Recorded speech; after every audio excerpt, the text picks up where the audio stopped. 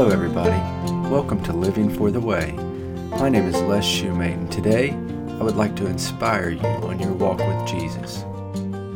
It is finished. Those are the last 3 words spoken by our Savior just before the life left his body. That was a huge turning point for life, for righteousness, for you, for me. It was God's great act of love for us on display for the world to see. Then 3 days later, that life returned to the body of Christ, and soon after, over 500 people would witness the resurrection of our Lord Jesus. With that very act, God fulfilled his promise to us that through the Son of God's death and resurrection, we have been justified in the sight of God. As those who have accepted God's mercy and grace, we all know about the greatest love story ever written.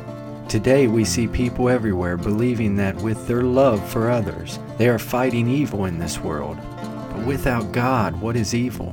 Without good, what is bad? Without right, what is wrong? All these people together, through their prideful love, cannot rid this world of evil.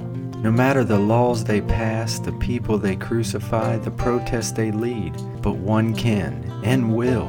And you are the heir of that promise, the promise of a great world without evil, one where love, joy, and peace are everywhere, and we are separated from pain and suffering. So though you are in the midst of evil's pain and suffering, remember your Father in heaven loves you, whereby are given unto us exceeding great and precious promises, that by these ye may be partakers of the divine nature, having escaped the corruption that is in the world through lust. 2 Peter 1:4.